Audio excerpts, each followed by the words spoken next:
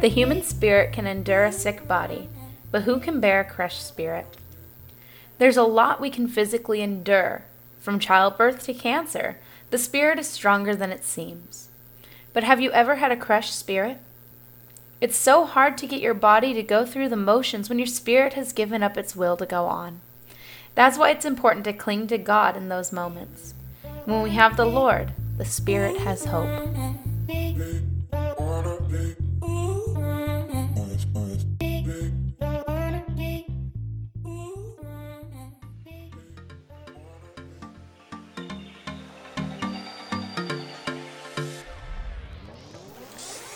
Hi there, friends. Are you looking for a Bible study to join in with every week? Maybe a monthly book club? Perhaps you need a prayer answered and you need somebody to pray with you. Well, you're in luck because I am now offering all of those things each week and each month on my website. If you will go to www.whitneygibbs.org, you'll find all the information there under current events. I hope you join us as we continue to pray for you and your continued relationship with God.